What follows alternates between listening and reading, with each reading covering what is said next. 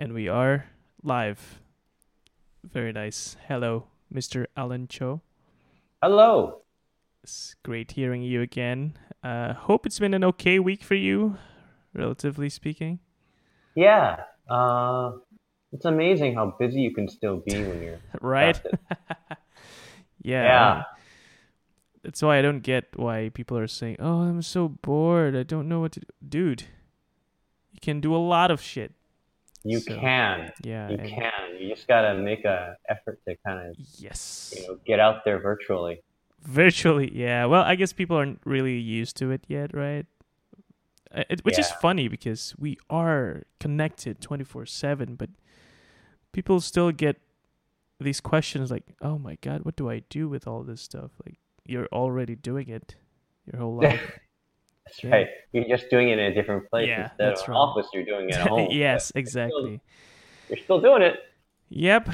Well, we are back in the How Do You Spell Esports podcast with me, Andy, and of course, Alan here. It's been fun few weeks, and this is gonna be our fourth episode, I believe. I can't I believe think I've so. already lost count. Well, Yeah. no, this is fourth. I choose to believe it, and Hmm. yeah, and of course, last week we ended with a note where Alan was blaming me for not remembering what I was supposed to talk about, and so we Hey, are it's not gonna your talk. fault. I forgot too. Like, it wasn't Yeah, until the well, very end that I no, remember. but you got a point. I was the one who was supposed to remember. So I will make amends. I will deliver that promise today by bringing up the topic of Mm. sources of revenue in esports. I Yes. am excited because this, I believe, is the one thing that everybody who's trying to get into esports or who are in esports love to talk about. Well, love slash hate, I guess. Mm. Yeah. Yeah. And we should explore what that means. All right. Yes. We should. Now, let me open up by giving you something, Alan. So I tried Googling, the exact phrase of sources of revenue esports. Hmm. And the Yeah. first What do you thing want? that came up, I'm Yeah. going to list it off and we can talk about it one by one or however we want to do it. Oh, cool. Yeah. So here's what it reads. Major revenue streams for esports include media rights, tickets Mm-hmm. and merchandise, Mm-hmm. sponsorships, direct advertisements, and publisher fees. Mm. And there are also revenue generating streams, of which Mm-hmm. sponsorships and advertisements are the major sources of revenue. Mm-hmm. Now, there you go. There you go. What I get from this is there is one very core uh, element to all this, which is eyeballs.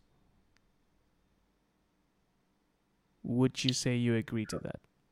I would agree. I would also, so Google is a search engine. Yeah, So not to be too much of a nitpicker, sure. but that's not a source. What was the actual source of that information?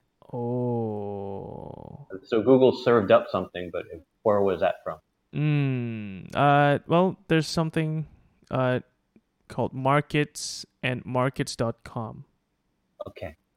So I'm going to guess, Mm-hmm. and even if it's not a guess, it's there. It's likely that they got it from one of their research companies, like Newzoo. I don't know Newzoo, if you've yeah. ever have you heard of Newzoo? Of course, I deal with it a lot. Yeah.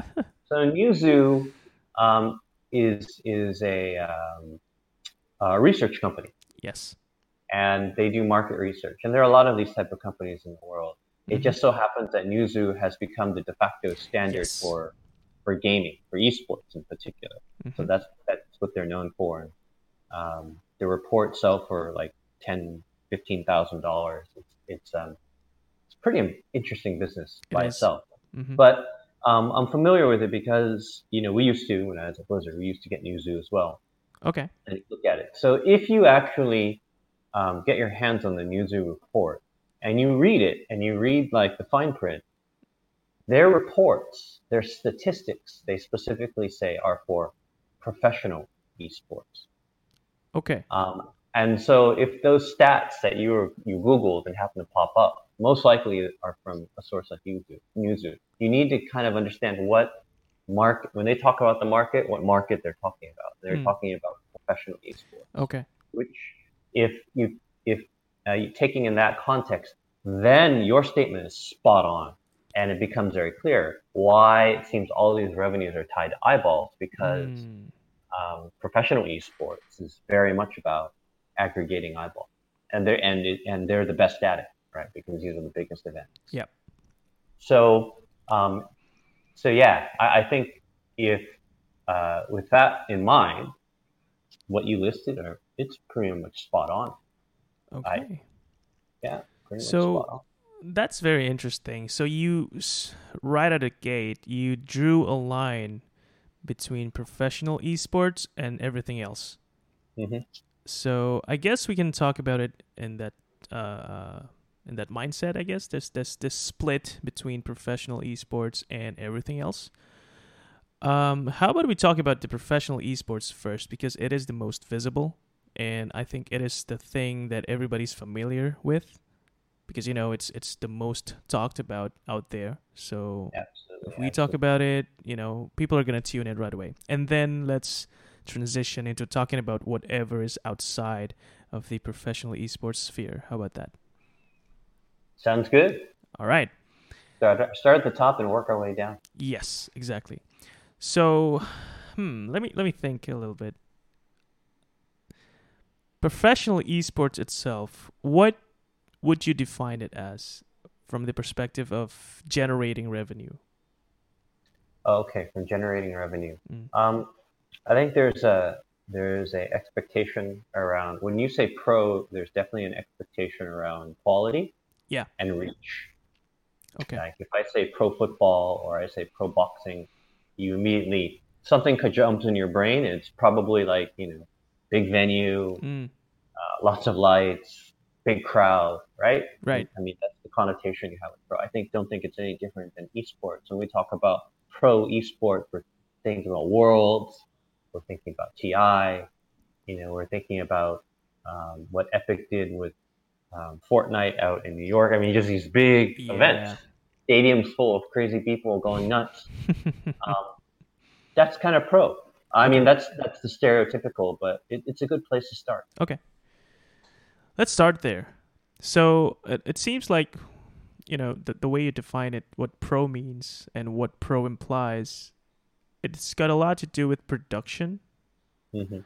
Is that really the core of professional esports? I mean, so professional production sounds like a cost thing, not a Hmm. revenue thing.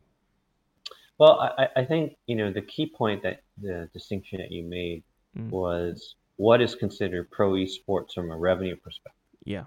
And we could a whole other topic is what really is pro esports in general and how do you Right. define it. Mm-hmm. But I think the focus on revenue. You think I use those examples of stadiums and big events because in the end, from a revenue standpoint, it is. You are absolutely right. It's about eyeball. Mm. And so, generally speaking, um, you need high quality production. Right. Uh, you need generally speaking, a physical event to generate the hype and interest Mm-hmm. to create, um, the not only the audience physically, but also the audience online. So there's like, yeah, a minimum bar for all of these things, production online, and in order to really capture those eyeballs, Mm. and from those eyeballs generate revenue. Okay. So I guess we're kind of diverting here. I think we should really keep the cost thing for another time, because it is very interesting. But I'm not sure we have enough time to cover cost and revenue. So, talking about revenue itself within professional esports, do you think that there's enough?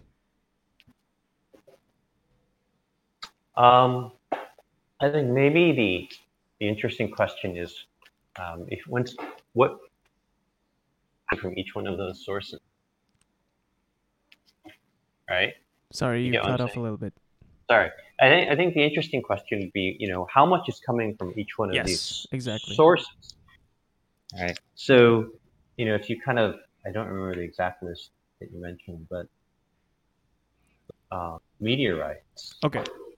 Okay, so media rights is um, selling the viewing rights to esports, right? Whether that be to traditional broadcasters, like ESPN, or um, newer platforms like Twitch Mm-hmm. or Facebook, or even more interesting models like OTT, which is things like um, on demand like Netflix, Yep. or platforms like Netflix and whatever. So there are a bazillion. I think one of the things that I've learned over the past couple of years that's fascinating, I knew nothing about, is the way that the media companies work and the media landscape.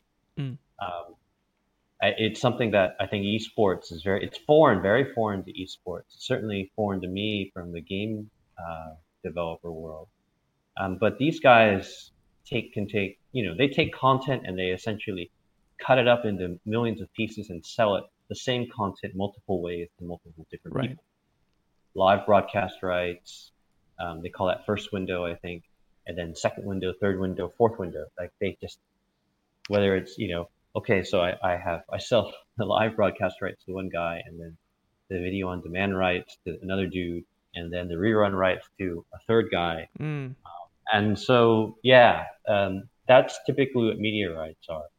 And I think what you're seeing is that that's still a fairly small percentage of esports revenue.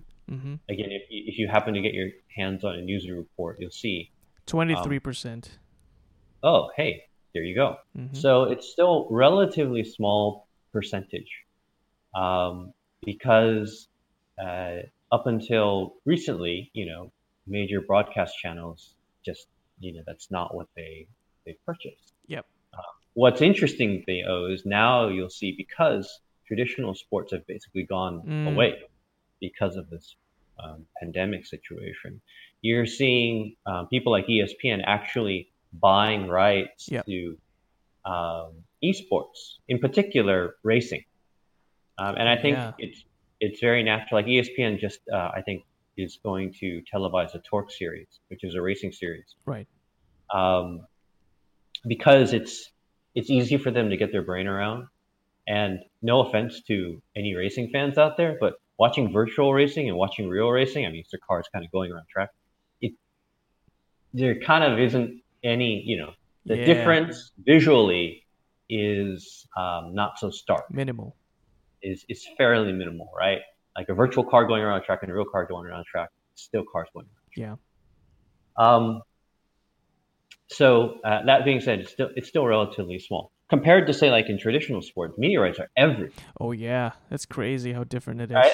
Yeah. I think media rights, I probably at least 50% or more of all revenue for other sports come from media rights. Right? You Mm. hear about EPL selling the media rights for their leagues just for billions of dollars. Just ridiculous. Damn.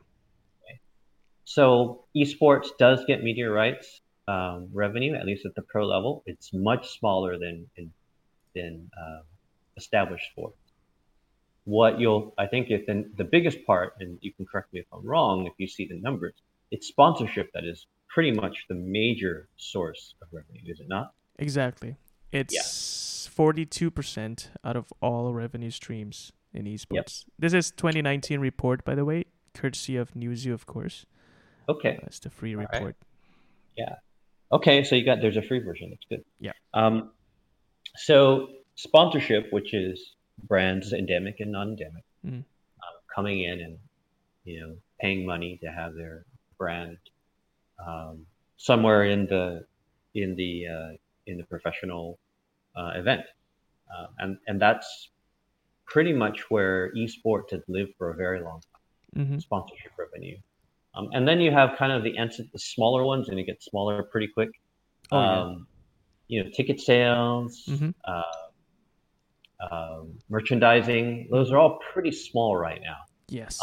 Not that they're really, really big in established sports, but I think they're much smaller for esports, simply Esports. Mm-hmm. because um, it's just not that it's not that developed yet. Mm. Uh, there aren't that many physical events still, and more importantly, the teams themselves probably aren't as established. Mm-hmm. Big teams aren't established in terms of their own branding, where people are going to want a jersey Yeah, or want to pay for things from that particular team. exactly. There's very few brands that you can list top of mind when you think about branding and merchandise, right? I have a few, like 100 Thieves. I think they've done a Hmm. phenomenal job in upping the merchandising game. There's also FaZe Clan. Yeah. They just unveiled, I think, a $50 million facility Hmm. with, of Hmm. course, exclusive sections for merchandise because that is one of their biggest games. But yeah, the point Yeah. is, merchandising really relies on this individual teams to work on their branding and to work on their merchandise game. So Yep. uh, And the challenge is well, I'm sorry, I'm jumping ahead. So, but what were the other categories that they have? right. So we have, yeah, So sponsorship is the biggest with 42%, followed yep, by media rights. yep, Interestingly, although it's small, it is the second biggest, hmm, 23%. It's actually followed again by advertising. yeah, Yeah, so advertising still ties in very nicely with all the other two. It's the biggest. Top three really, really all relies on eyeballs. hmm, And then there's the merchandising and tickets, which still kind of relies on eyeballs, but less about the viewership. And lastly, well, out of the five, the last one is game publisher fees, mm, which is kind of new for. It's a novel thing, right? For sports. This doesn't really exist in sports, does it? no, Yeah. no such thing, right? Mm-hmm. And I'll tell you actually, I think there's a lot more that I think they undercall the game publisher fee by a lot. Mm. Um, Interesting. I can't say this objectively, but let's just put it into perspective. Mm-hmm. The different worlds within gaming, right? The video game as an industry, we're talking about, all the development and sale of the games, all of that stuff. That's about 120, 130 billion dollar industry. I Wow. mean, last year, yeah, it's bigger Damn. than it's big. If you put movies and television and music together, all the revenue together, it'd still be smaller than the video game. Holy shit. Yeah, like it. Every time I tell people, it just blows their minds, but it's a fact. It's true. Um, and so it's massive. It is. There is a ton of money, product, jobs, all tied into the video game industry. When you talk about, Avengers, whichever one you want, the one or two, raking in $1 billion in a week or something like that, right? That's right. And people get all, wow, geez, $1 billion. Like there are multiple games that have done that Oh yeah. in like a span of 1 or 2 days. Yes. Okay, so so yeah, it's not. I mean, it's still $1 billion is amazing, is an incredible Of number, but course. it's a threshold that has been reached multiple times by many games. Whereas in movies, even movies have struggled to achieve that. Yet movies are in the public consciousness a lot more. So Yes. people are amazed by the fact that games are able to do that. I say that because then you look at the esports, and if you're looking at Newzoo, I think just last year they were just about predicting esports revenue was crossing $1 billion. $1 billion. So that's less than 1% of what video games are making. Mm-hmm. And I can tell you that not all of the developers have esports titles. Of course, that $150 billion includes everything under the sun, from Candy Crush all the way down to World of Right. Warcraft and Right. League of Legends. So not all of these games are esports games. Mm-hmm. But I can tell you that those that are esports titles, the developers spend quite a bit on on their esports. I mean, again, you look at what Riot or Epic has done with their esports. Like Epic, basically, I think last year, the year before, yeah, here's $100 million. We're just going to spend it on esports, Right. right? You So, remember that? They were just like, yeah, we're going to spend $100 million on these things. And you can argue whether it's really esports or whether it was just streamer and influence right. tournament, right? We won't go there right now. But No. the point is that I think the percentage that they show there for the publisher fees is undercalled by a lot. Right. I think the developers actually subsidize their esports a lot, right? Either directly or indirectly. So I guess it comes down to technicalities. Like, how do you define publisher fees in the esports context? Do you happen to have an idea, Alden?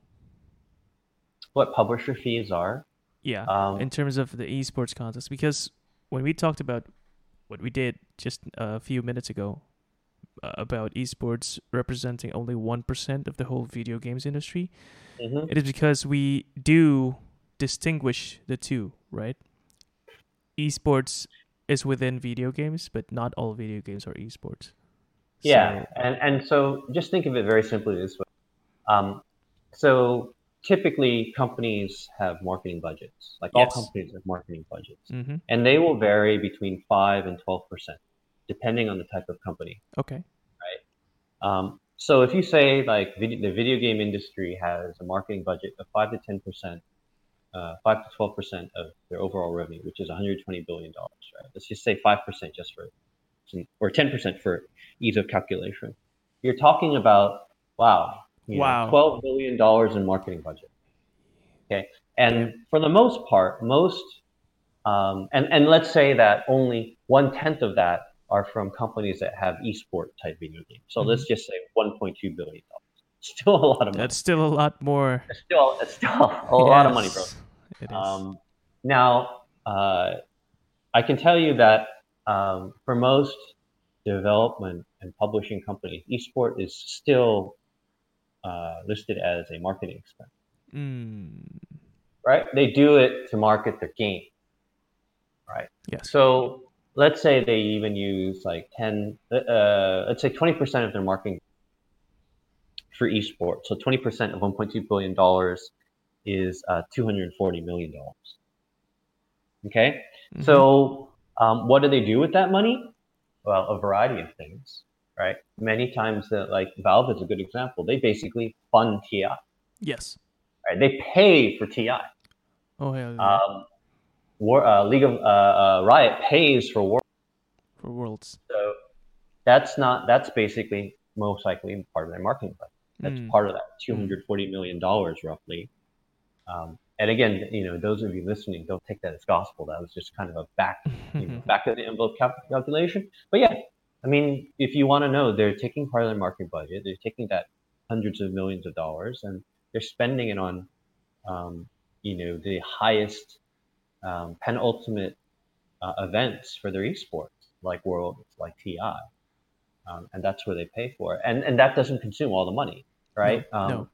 I've heard that TI probably cost maybe $5 or $6 million to put on.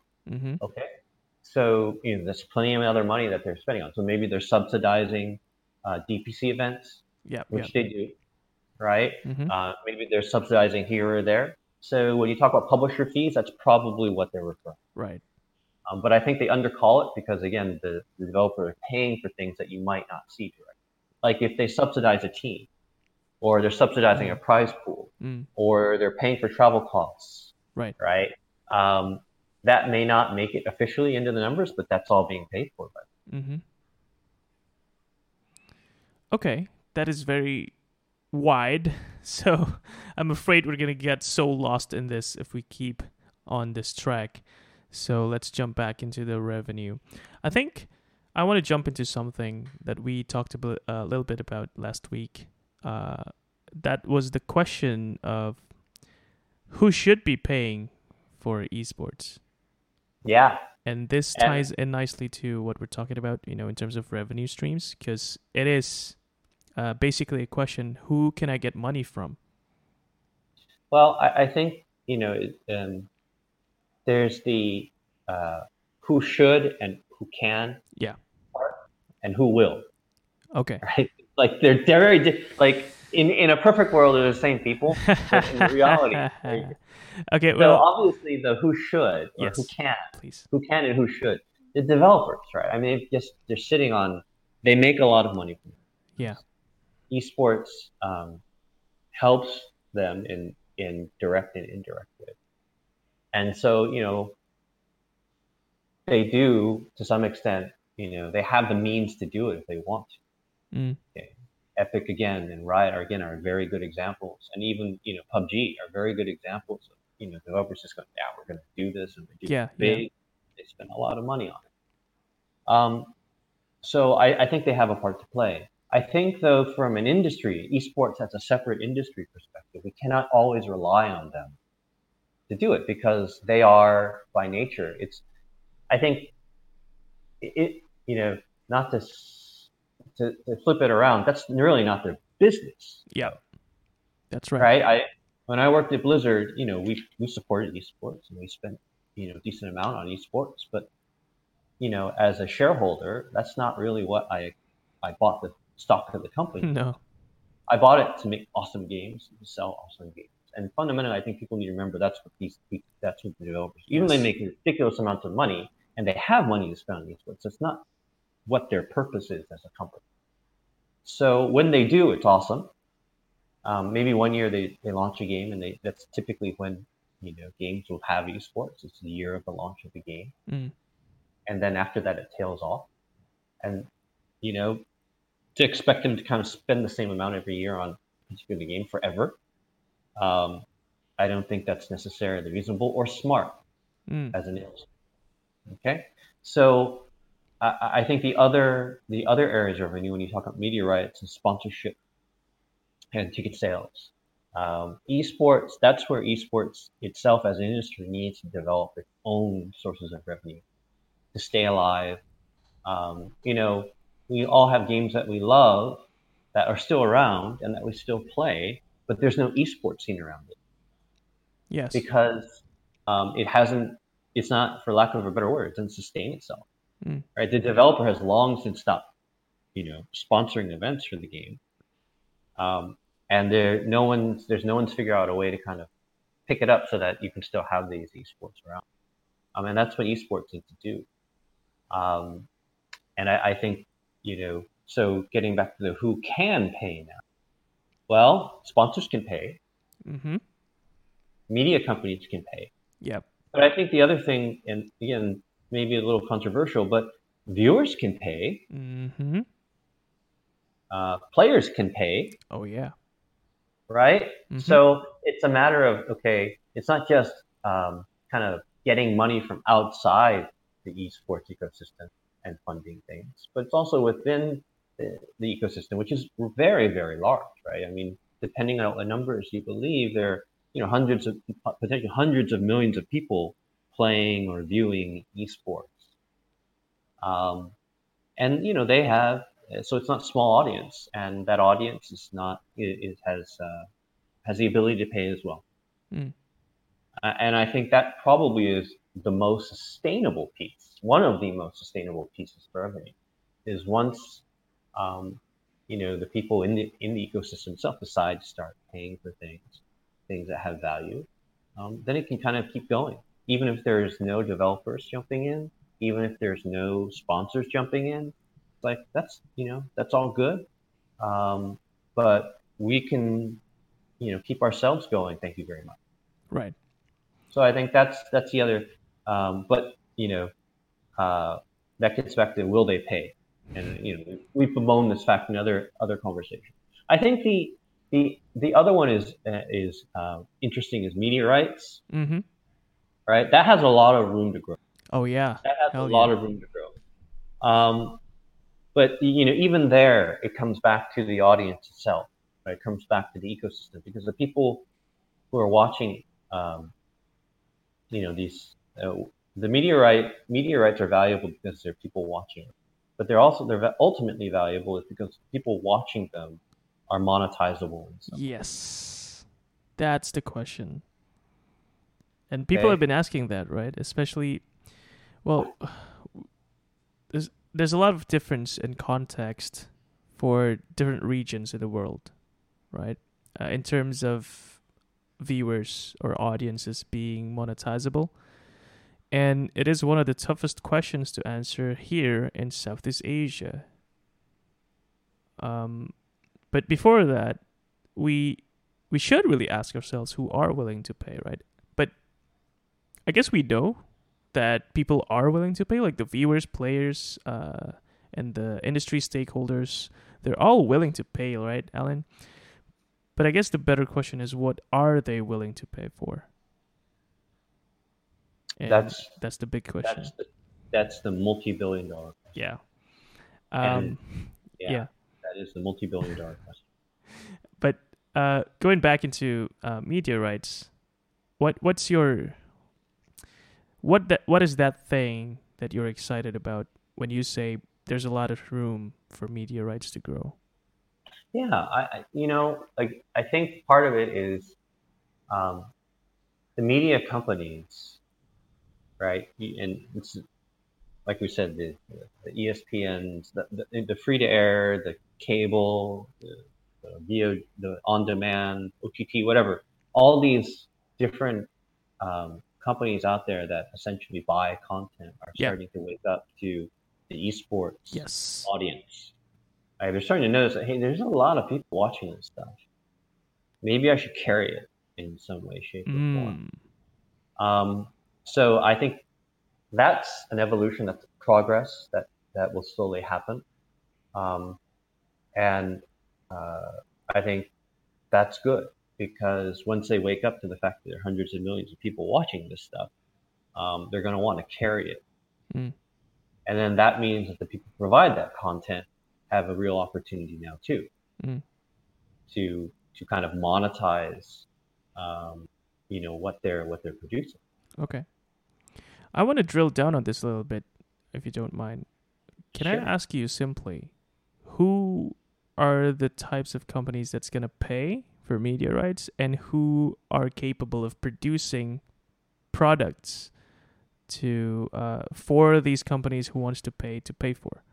Mm. I think right now, the hard examples that you've been seeing in the market. I mentioned ESPN, Yes.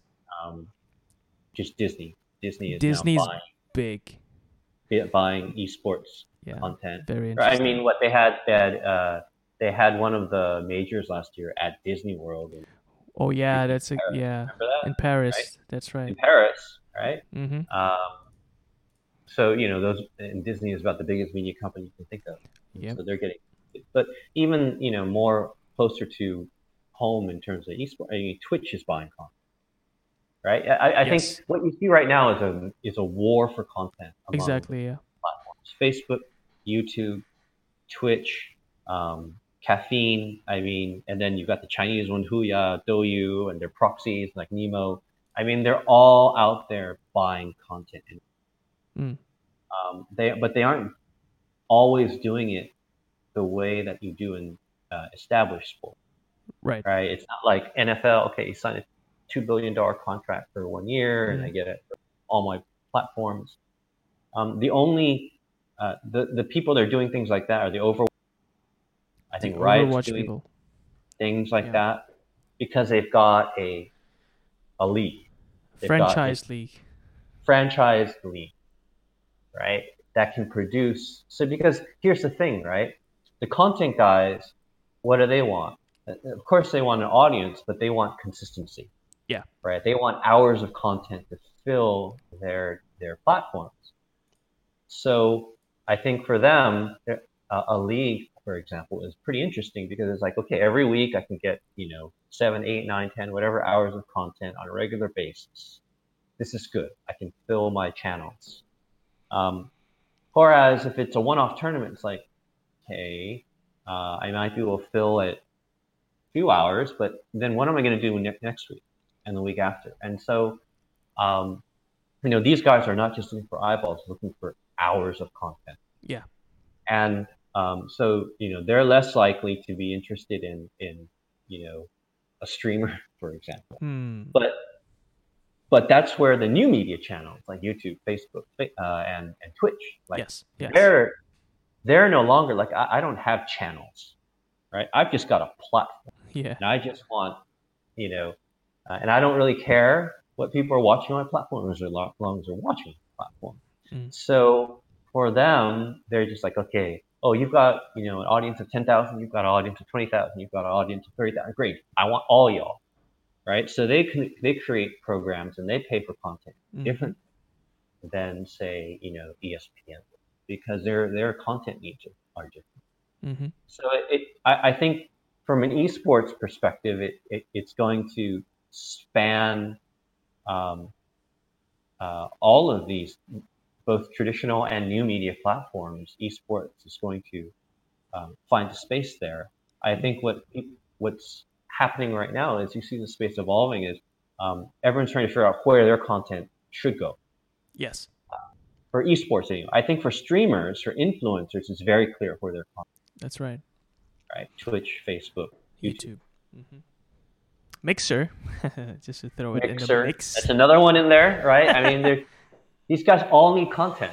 Yes, they do, and they pay a lot of money. Like Shroud deal was very famous. Oh my god, yeah, it's crazy. Right. It must be in the tens of millions. Yeah, and Mixer is the one from Microsoft, right? Yep, that's right. Yeah, and they paid God, what is his name? The most famous influencer in the world. Ninja, right? They paid him $9 million just to bring his audience. Oh yeah, that's actually true. Right, that is to date, I think, one of the biggest deals ever. Yeah, because they need the content. They do. They need the audience. Okay, so that's in a perspective of who's willing to pay, and they are willing to pay. There's a lot of cases we saw that happen. Now, from there, we kind of saw who are benefiting, or rather, who are capable of producing content, right? Because we're talking about these companies, these media channels, platforms, buying content. So now, the people who are capable of producing content obviously are streamers like Ninja, Shroud, and they're earning a lot for it. Is there anything or anyone else in your mind when it comes to producing content for these platforms? For esports, you mean? Yes, because when you talk about Shroud, for example, he has been involved in esports, but now he's kind of moving away. Yeah. So I'm not sure we can categorize that as an esports deal anymore. It's I wouldn't deal, right? Consider that an esports deal. Yeah. I think esports deal are again the deals that the Overwatch League is making. Right, those are true media deals. Yes. That are done. I think they just switched over to YouTube. Was it? Or was it? Oh, yeah, they switched off of Twitch, and I think they went to YouTube, if I'm not mistaken. It was a big old thing. Those are the media type of deals. I think that, and the production for that is done by the guys running the Overwatch League. Yeah. The guys running, but you have also people out there like the ESLs of the world that produce content, right? Mm-hmm. That from pro esports perspective, they produce that. PGL is another group that's out there that's very good. Very good. Produce content that is of the quality that could be sold to media companies. Mm-hmm. So at the pro level, yeah, those type of organizations have that capability and are producing content. Okay. So let's try and transition, but we're not gonna fully turn the steering wheel yet. But try this question: do we need more of PGL, ESL, and OWL? I don't know if you pronounce that way. The Overwatch League. Do we need more of those in esports? Yes, we do. We absolutely do. Because every game needs to have its own kind of standard bearer. Right. There needs to be something to aspire to.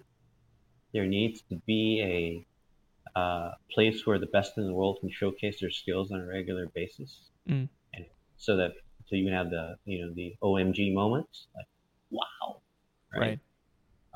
Because that builds lore, that builds stories that Yes. builds a fan base.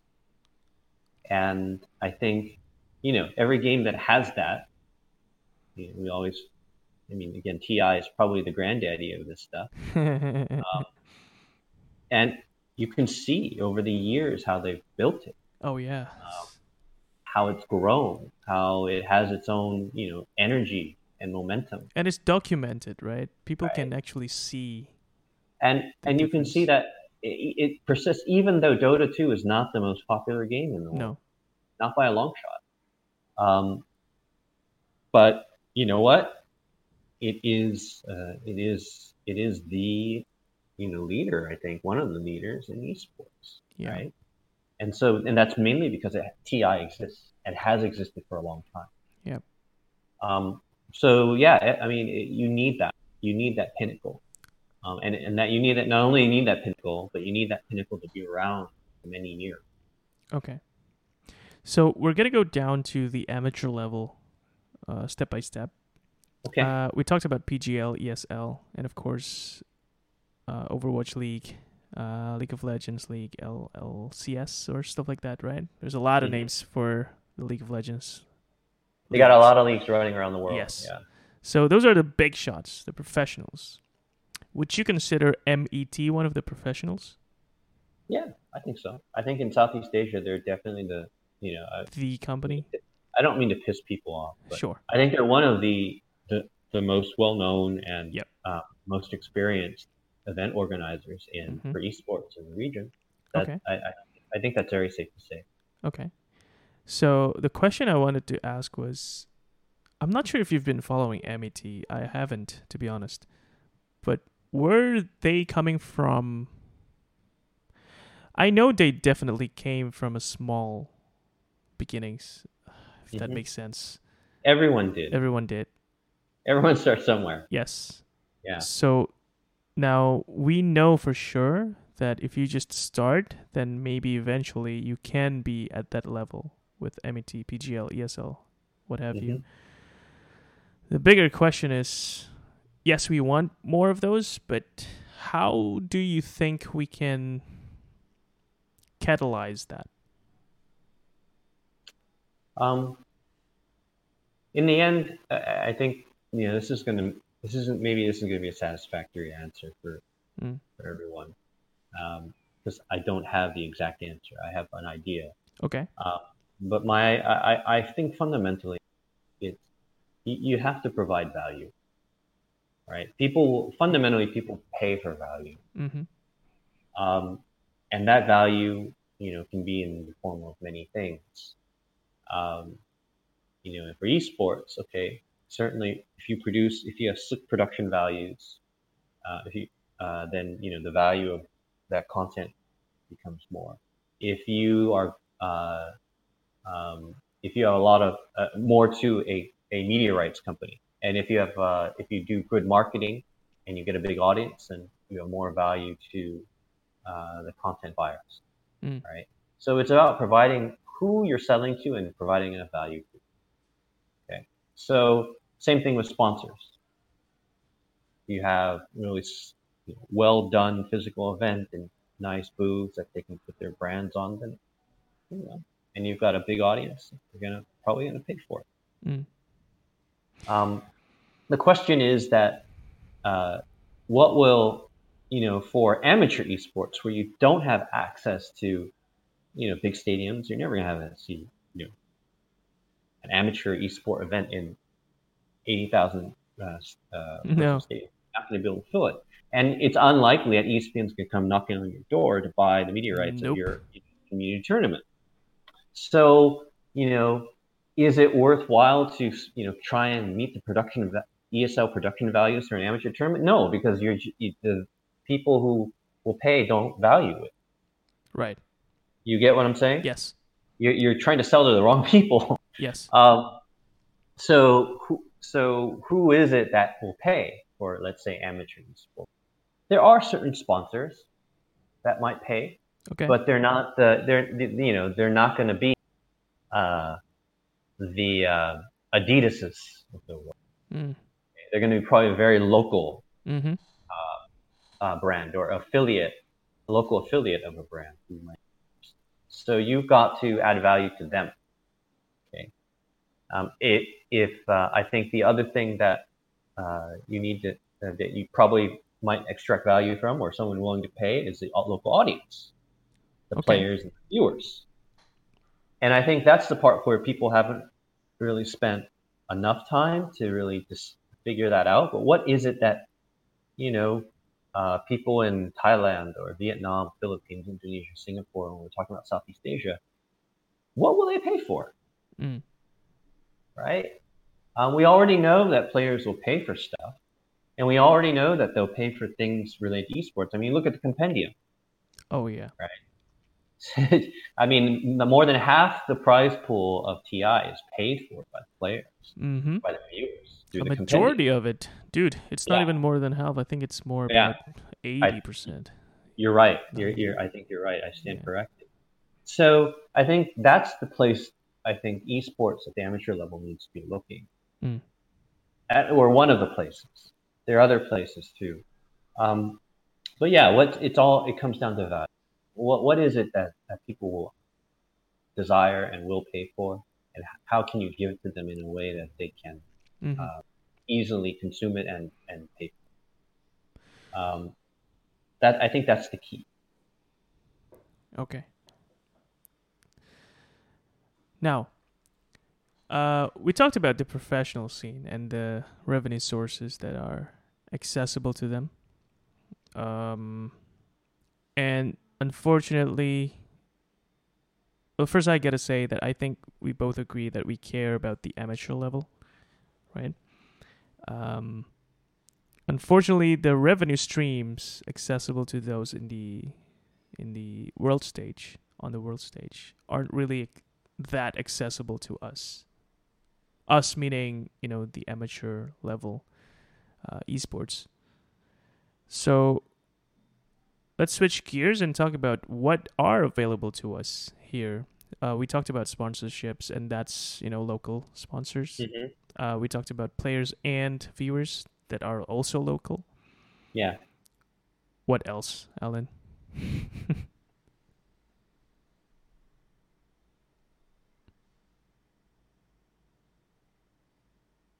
I think, the ideas of ticket sales and merchandising are also possible. Mm, Okay. But again, I just take it back to value.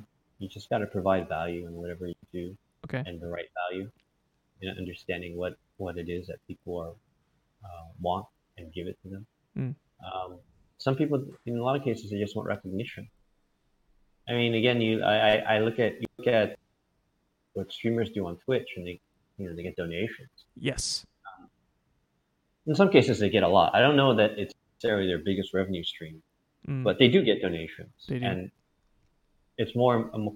what's more interesting is, what do the donors get in return? Maybe they'll get an emoji or something. Yeah, they do. Um, Part of it. but really what they get out is a shout out. Yes. Oh, thank you, Alan, for your donation. Yes. Oh yes, I am, my hair is naturally green, or whatever, right? So it's, and they'll read your comment, right? That's it. That's all you got for but it was worth it for these people, so Mm, they valued it. So I think, I don't know that that's necessarily possible in esports. Maybe yeah. it is. Um, I don't know anyone who's tried it. Maybe I think I want to try it, for Okay. example. But um, these are the type of things that we need to unlock in esports. Mm, And I also think that it's probably not that um, it's not that hard either, because you don't need to look that far, for example, of how amateur sports is funded. You need to look no further than our cousins across the aisle in traditional sports, established sports. How do they fund their? Well, people pay fees. People pay fees for leagues. People pay fees for training, for coaches, for yeah. managers, for Yeah. lessons. Okay, they pay fees for equipment, Mm, right? mm, And that's how they do it, and that's how it's sustained. right? Yeah, the NFL does not. I can tell you right now, like the NFL and NBA and EPL, they don't pay for amateur esports, right? They don't subsidize for the most part amateur esports Mm. at the community level, right? That stuff is self-sustaining and self-sustaining from the people who participate. So I think that sounds really hard and very foreign for esports. Yeah. All right, I don't deny that, but I do believe that at some point that just needs to happen. Mm. I don't, I don't, I can't see how it doesn't evolve in some way, shape, or form into that form, and if it's really going to survive long term. See, something about that pisses me off a little bit. Meaning, we know that the amateur scene is crucial. It's needed for the top leagues, the biggest, the bigger events to survive in the long term, right? But why are they not caring about? I wouldn't say they don't care, but they're not showing they care about the Who? amateur scene. The developers, the bigger organizers. I mean, they see, this is weird. They came from humble beginnings, so they at one point must have cared about the amateur scene. But eventually they grow up, and now most of them care about the big leagues. And Well, there isn't necessarily a path that's being built for the future amateur generations. um, I share your frustration. Mm. Um, I would say that it's I wouldn't say that they don't care. Like I know many of these people. I Yeah, know the exactly. developers. I know I have friends in all of these event Mm-hmm, organizers too. mm-hmm. They actually care passionately about grassroots, um, but they're also faced the reality that they have to pay the bill. Of course. So, um, like I said, for the developers, it's not that they don't care. It's just like that's not their business, Yep. right?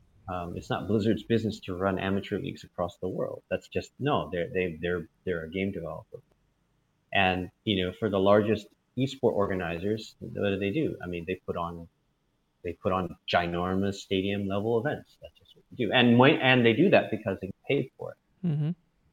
Okay, um, it if you yeah, it's hard to fault them for going where the money is.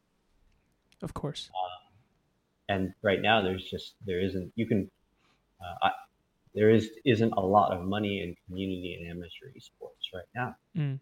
But you flip that around, that doesn't mean that there isn't. It's just that no one's figured it out. And so Right. it is a opportunity, and it is a necessary, critical part of the ecosystem. Mm-hmm. So I like to believe someone will figure this out. Someone's going to figure this out, and it's going to be not only to the betterment of everybody, but I think they'll also make a sizable amount of money as well. Mm. Figure. And then yeah. All right. Damn it. It's hard to answer then, right? The question of what are the revenue sources for the amateurs or those outside the professional scene. No one has it. I don't think it's No. figured it out. Otherwise, it would have been done already. Okay. What I would say is that it is up to each one of us. I assume anyone who's listening to this, and you and I who are part of this, we're part of the ecosystem. We consume that Mm-hmm. content, and we should be more than happy to pay for things that we think are worthy to be paid for, and that's where it starts, Okay. right? I think that if everyone did that, we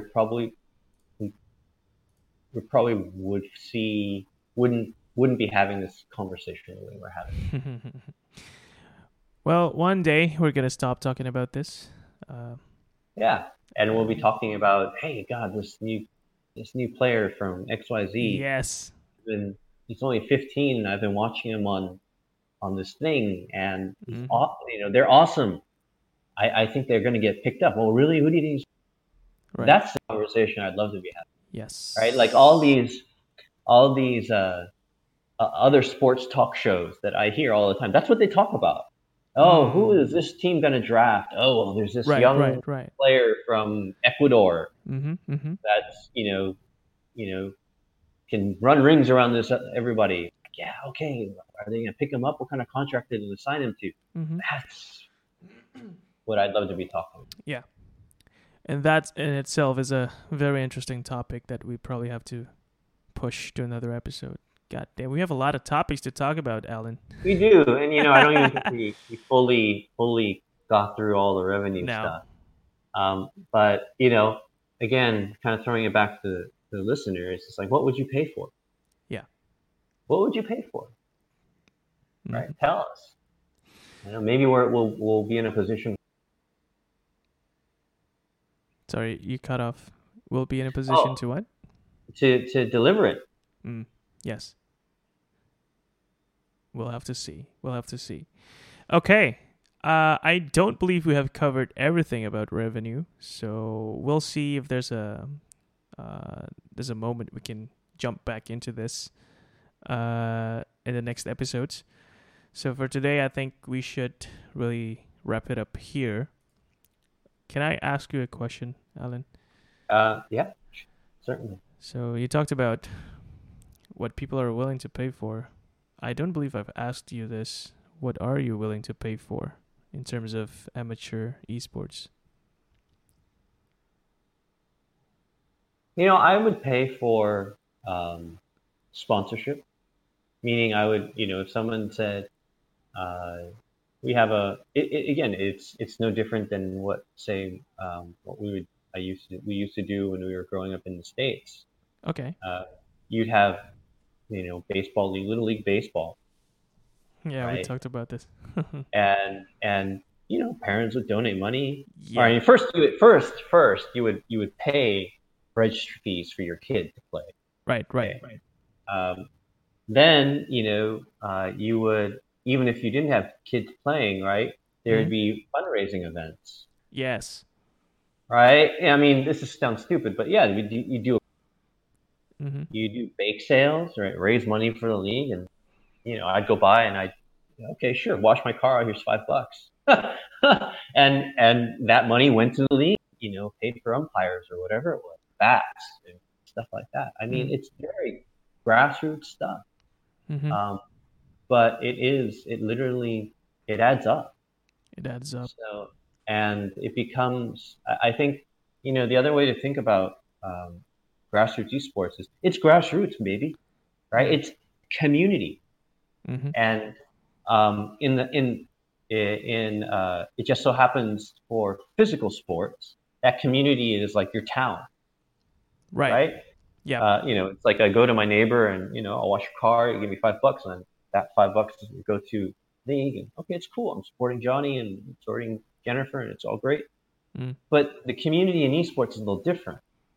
I think in a sense it is still like local, right? It can be people in your community, but it can also be people online. So it's a broader community. Yeah. Right. And so you have an even bigger audience to potentially, of people who will support you. It's just the willingness to support. And that's why I a second ago I said, look, support what's worthy to support. If you see something online that's cool, like, support it. And it doesn't have to be a lot of money, a couple bucks. Yeah. Like if I see a stream, I have never donated to a streamer. Okay. Because that's not my thing. I don't watch influencers. Okay. I do watch esports though. Most of them don't have a way for me to donate. Right. I can't even, I cannot, right? What do I do? Like, yeah. Oh, that is interesting. You get what I'm saying? Yes. So, I would do the equivalent of what I did for physical sports in the U.S. Given the opportunity, I would. But I don't see many mechanisms. So our job is, not just us, but people who are listening to this. Our job is to build that access for people who are actually willing to spend their money to actually easily spend their money. Yeah, and more importantly for the entire community, go like, I like this, I enjoy this, I find this entertaining. I should be okay with paying for something, Mm. right? Like we get the last point I'll make is I think esports done itself a disservice by giving everything away for free. Yeah, I think that's unfortunate. the original. If there's if there's an original sin, so to speak, of esports, it's that started out as subsidized and therefore free for everything was free. Yeah. And that's because the people who are making $120 billion a year decided that, yeah, whatever, I'll just fund all this stuff and it'll be free to everyone. It's cool, right? They're playing my game anyway. But then it just got people conditioned to like, all right, everything, I guess, in esports is free. But no, it's not, No. right? Someday the developer won't fund everything. Then your esports disappears. Yeah. That is scary. So we should try to stop that from happening. Okay. We will try. I mean, we are all trying, right? Even people Yes, listening to we this, are. we are definitely trying. And we would love to hear ideas, thoughts, anything, really. Even ramblings, I would love to hear from you if you're listening to this. So do reach out to us, Andy and Alan. I'll put our links in the description so you can easily access. See, I'm giving you easy access, and soon we're gonna have an easy access for you to hopefully support esports in any way that you can. Yes. Thank you, everybody. All right, thank you, Alan. Thank you, Have Andy. a really good weekend soon. Hey, you too. Yes. All right. So I'm going to wrap it up here, and we will see you guys again next week for the next episode of How Do You Spell Esports? Thank you. Nice. And Bye, everybody. see you soon. Bye.